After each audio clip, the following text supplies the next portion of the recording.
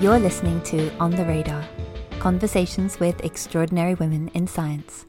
I'm Julia Gray. This podcast series is brought to you by Andersen Press to celebrate the publication of I, Ada, a novel that explores the tumultuous teenage years of Ada Lovelace. It's available now. When Ada met Charles Babbage, she was immediately struck by the potential of his difference engine, a fully automated counting machine of which he had built a small demonstration piece that would be able to perform calculations faultlessly. Babbage had secured from the government an enormous amount of funding for his machine, enough to build 2 battleships, but as Ada discovered, he was constantly troubled by setbacks, disagreements with his machinist and the need for more money among them. By the time of their acquaintance, Babbage was already beginning to develop the analytical engine, a far more sophisticated successor to his original idea. Over the years that followed, Ada often expressed her desire to help Babbage to bring the concept to fruition. And in 1842, now a married woman with 3 children, she did, translating from French into English an article by the Italian engineer Luigi Menabrea about the analytical engine. Not only did she translate it, she also added some extensive notes, labelled A to G in an appendix. It was within these notes that she showed with clarity and brilliance what the analytical engine might be able to achieve, also constructing a chart that is recognised as the world's first example of an algorithm, the same kind that is used in computing today. My guest today is Professor Tonya Vincent, Professor of Musculoskeletal Biology at the Kennedy Institute and Director of the Versus Arthritis-funded Centre for Osteoarthritis Pathogenesis. Welcome, Tonya. Thank you very much. Thank you for having me. Thank you for joining us on the radar. We'll start at the beginning with what is rheumatology? So rheumatology is the clinical specialty that involves all things relating to the joints and a few extra things. So it's all forms of arthritis. And this has been your discipline for quite a while now, is that right? I think I have been a consultant rheumatologist since my daughter was born about 15 years ago. Yeah. And what drew you to this particular pathway? Well, rheumatology is particularly interesting if you're interested in academia, because it has always been a very academically driven speciality area within medicine. And so I think it was attractive from that perspective. I think also when I was an undergraduate, I did an immunology intercalated BSc, and there were lots of rheumatologists who did immunology. So I came across them doing this sort of dual role of rheumatology and academic research.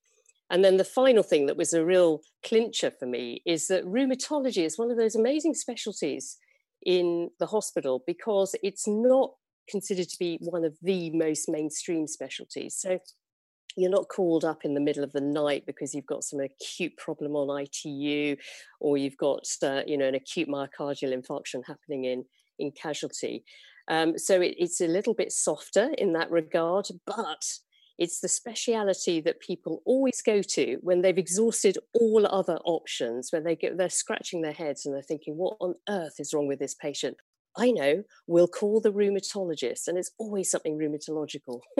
So I thought it was a really attractive, interesting specialty that doesn't have too much getting up in the middle of the night. So it's very good for combining with a family and so forth. I was going to say, if you're a parent, I think that's important. Yes. I'm quite interested by this idea of the academia. What is it about rheumatology that makes it dovetail so well with academia? Is it just the amount of research that needs to be done? No, I don't think one could really explain it through that. I suppose it's something to do with time. Because if you're up all night, and you're doing emergency procedures and you're seeing really sick patients all the time, it's quite hard to then find the time to also combine it with an academic career. So there's that. And I think it's just tradition.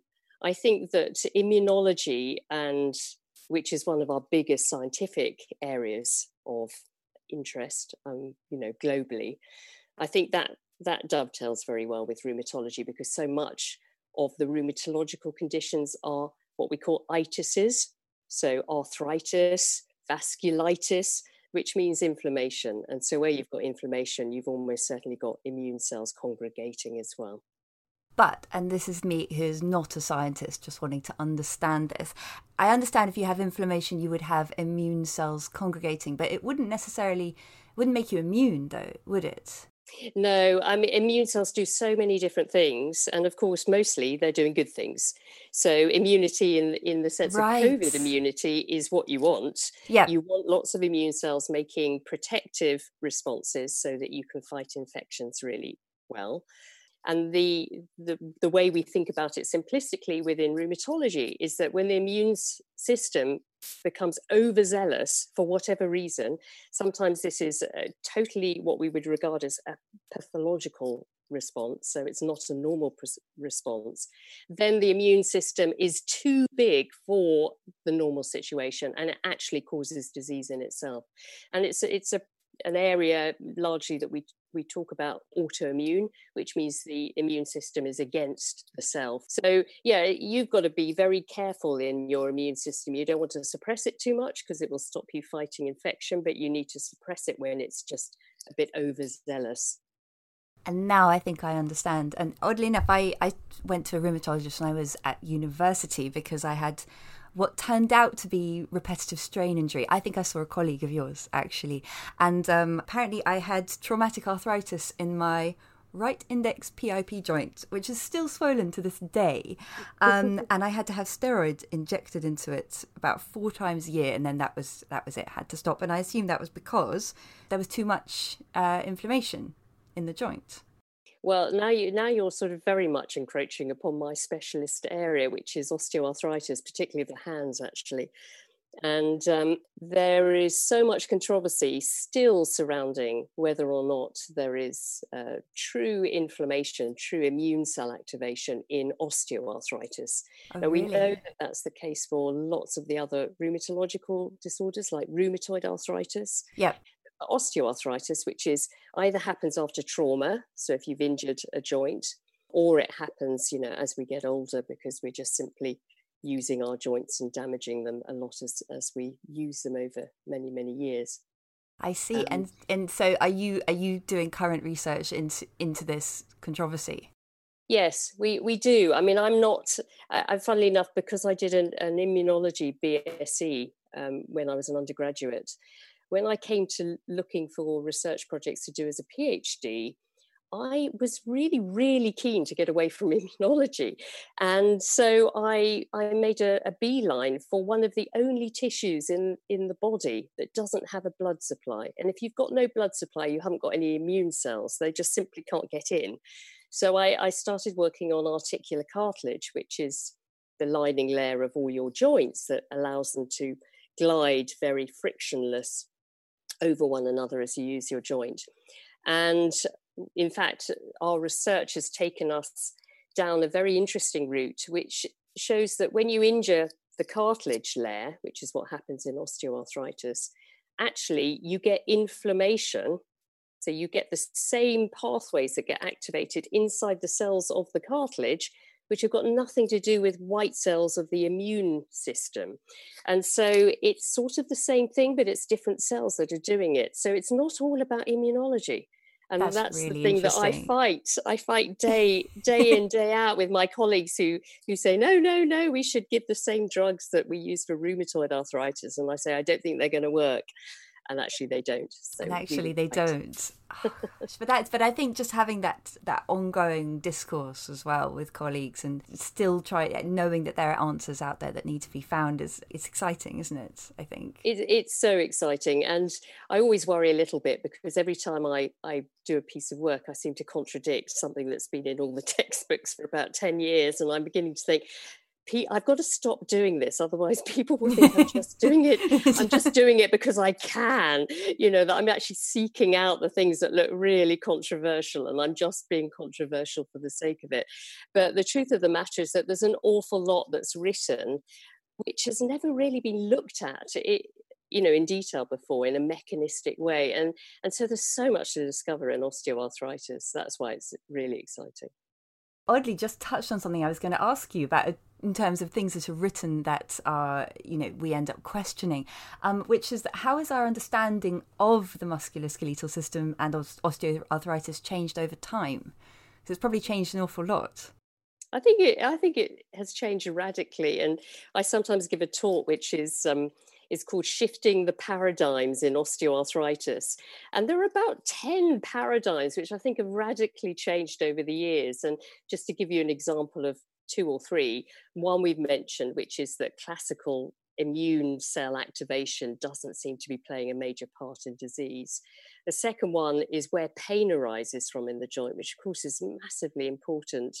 And our work suggests that actually the pain is coming from the articular cartilage itself. It's not that the pain is there because there are no blood vessels and no nerves in the cartilage, but the damaged cartilage makes the molecules that then sensitize the nerves that are in the adjacent tissues.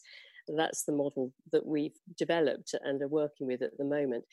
And then the third area, which is really major, is the fact that articular cartilage has always been thought to be a tissue that doesn't repair, which is just ludicrous. Why would it be the only tissue in the body that doesn't repair? So it doesn't make sense.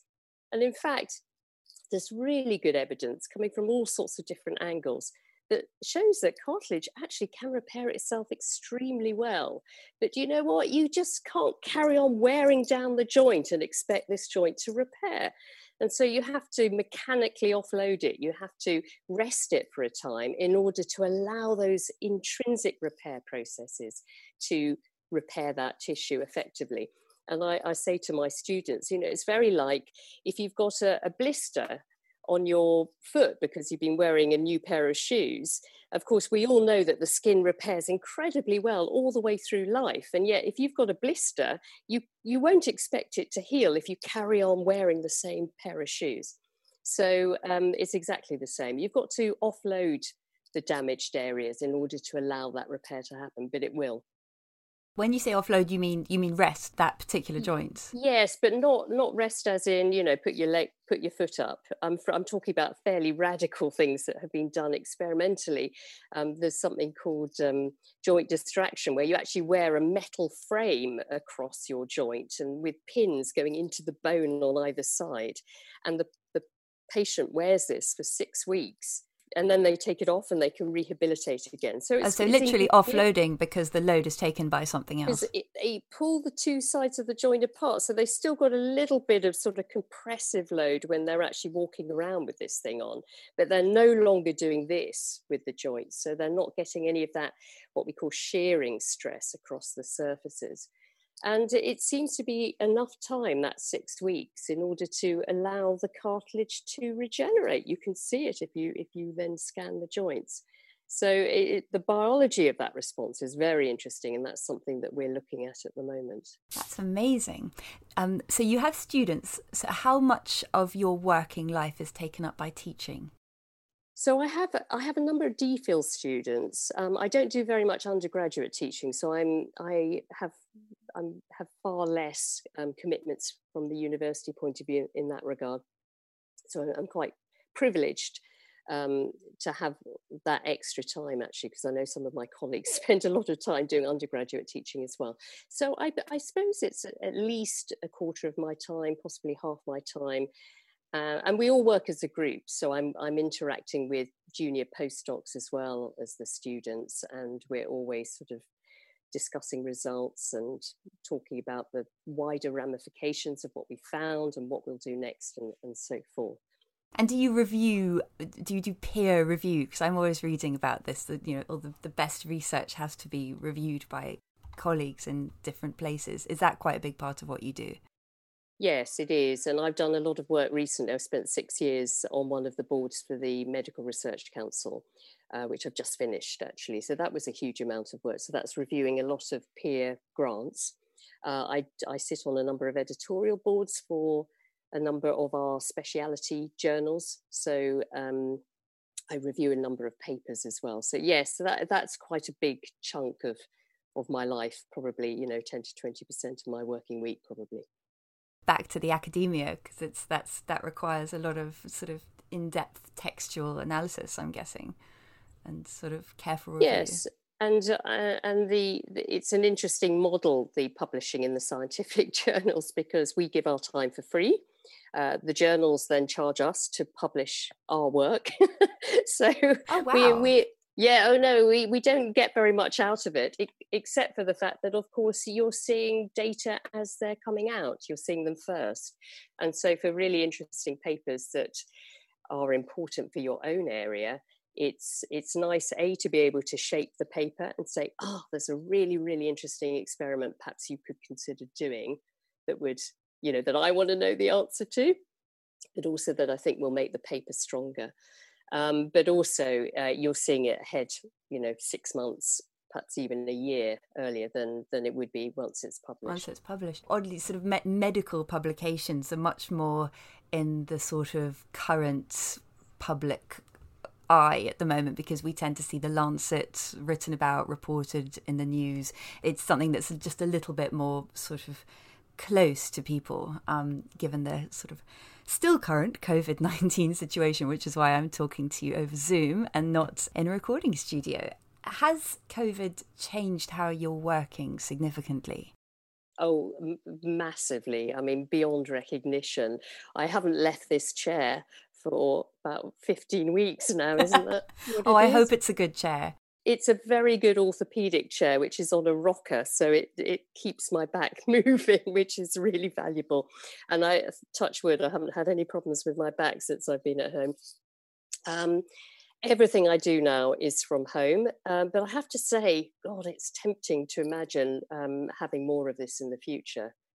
I mean, sitting around a table is nice, but actually sharing somebody's, results and passing it around the table, when we can just share a screen and we can all see it in detail and we can all comment on it and we can even annotate it and we can do all of these things, is really, really, really helpful. I think it's actually improved things. The challenging thing has been the clinical work, because, of course, those of us who are in academia and who weren't doing a huge amount of clinical have really had to step up and try and do more clinical work during the big COVID crisis. And in fact, even post the peak of COVID in Oxford, we are finding that it just simply is impossible to keep on top of routine referrals to the outpatient clinics, because there are face-to-face referrals now happening in the hospital, but they're done so socially distanced and separated by an hour or so. It means that a consultant rheumatologist only gets to see 5 patients in a clinic instead of 10. So it has to fall to somebody else elsewhere to pick up that slack. So I've been doing a lot of remote clinics, which means telephoning patients at home and talking through their medical history with a computer in front of me. It works, it's just very time consuming. And not quite as easy as being in the room with somebody, I imagine. No, and of course there are many instances where you would like to have a look at a joint, squeeze a joint, look at the face in a bit more detail and do all of these things, which of course is how we've been trained to assess patients, is in person. It's not, we have had no training how to do this on a telephone. So I think that is going to change going forward now. I think our juniors will be trained how to hold teleconsultations and video consultations with patients. And I don't think it's always a bad thing. No. You think about some of our elderly and disabled patients who it's such a struggle to get up to the hospital. Well, exactly. And I think everyone has realised how efficacious they can be from home, whereas before they might have thought, oh, it's just a day when I'll say I'm working. Really, I'll go to the dry cleaner in the post office and no one will know. and it's quite possible that many offices will, and other places will move to a sort of more hybrid model, and that might be a good thing. I think we've definitely all become more adaptable. I think the other area which I think has been transformed forever is the international conference, area. It's not at all uncommon for me to be going abroad for a day meeting to Europe and coming back. I mean, that's ludicrous, isn't it? Yes, if you think about it, the sheer carbon footprint of that, and just when it would seem like the lazy option to say, oh, I'll just dial in if you can have a web link. And now, of course, we've realised that it's totally possible with no loss of quality. Yes, and even the big conferences. I mean, I was chairing a a meeting, a session as part of EULAR, which is our European Rheumatology meeting. And there were 27,000 people who had registered for this meeting overall. I mean, it's an extraordinary number, and that's more than they'd have had if they were in person by a long way. How could you. It's so much easier to engage with your audience, funnily enough. I mean, there are many more questions coming through from juniors who would perhaps ordinarily be a bit shy to come up to a microphone in front of everyone, but somehow are fine about asking questions when it's remote. Yes. So I think it's really a very positive thing in many, many regards. I wanted to ask what the next development or technological advance in rheumatology that you're most anticipating is. It might be hard to answer, I don't know. Is there some new joint replacement or a medication you're hoping will be out there? Well, I have to stick to talking about osteoarthritis. So, I mean, I've always taken an approach, which is that we knew very little about the pathology of the disease, the pathogenesis, how it starts, how it develops, what the pathways are, why it happens, And we decided that you really had to learn about this disease over a very long period of time. And it's taken us 20 years to get a pretty good feeling about, we think we understand this disease now. And it's only now that we're beginning to say, right, now we've got to select the right targets. And I think that is going to be a good target, and that is going to be a good target, and this shows potential. But all those other things that perhaps have been already tested, and some of them are still being speculated upon, I think that that's not the right way to go. It's just a different disease. It's not a baby sister to rheumatoid arthritis. This is its own disease. It has its own pathways and its own treatments. And so one of the most exciting things that we've done recently is really by accident, we've done a number of what we'd call agnostic studies. So instead of going in with a fixed idea, we think that this molecule is going to be important in disease. It's amazing how often you can get that experiment to work in your favor. We go in and say, we don't know what the molecule is. We'll screen lots of different molecules and lots of different pathways from lots of different angles. And then we'll look to see where the commonality is. And one of the things that I think is most exciting at the moment in osteoarthritis is the role of the failed repair response, which is what I alluded to earlier, that cartilage does repair. And if you look at, for instance, the big genetic studies that have been done in recent years in osteoarthritis, they don't point to inflammation. They don't point to the enzymes that are degrading the tissue. They point to having defects in your growth factors.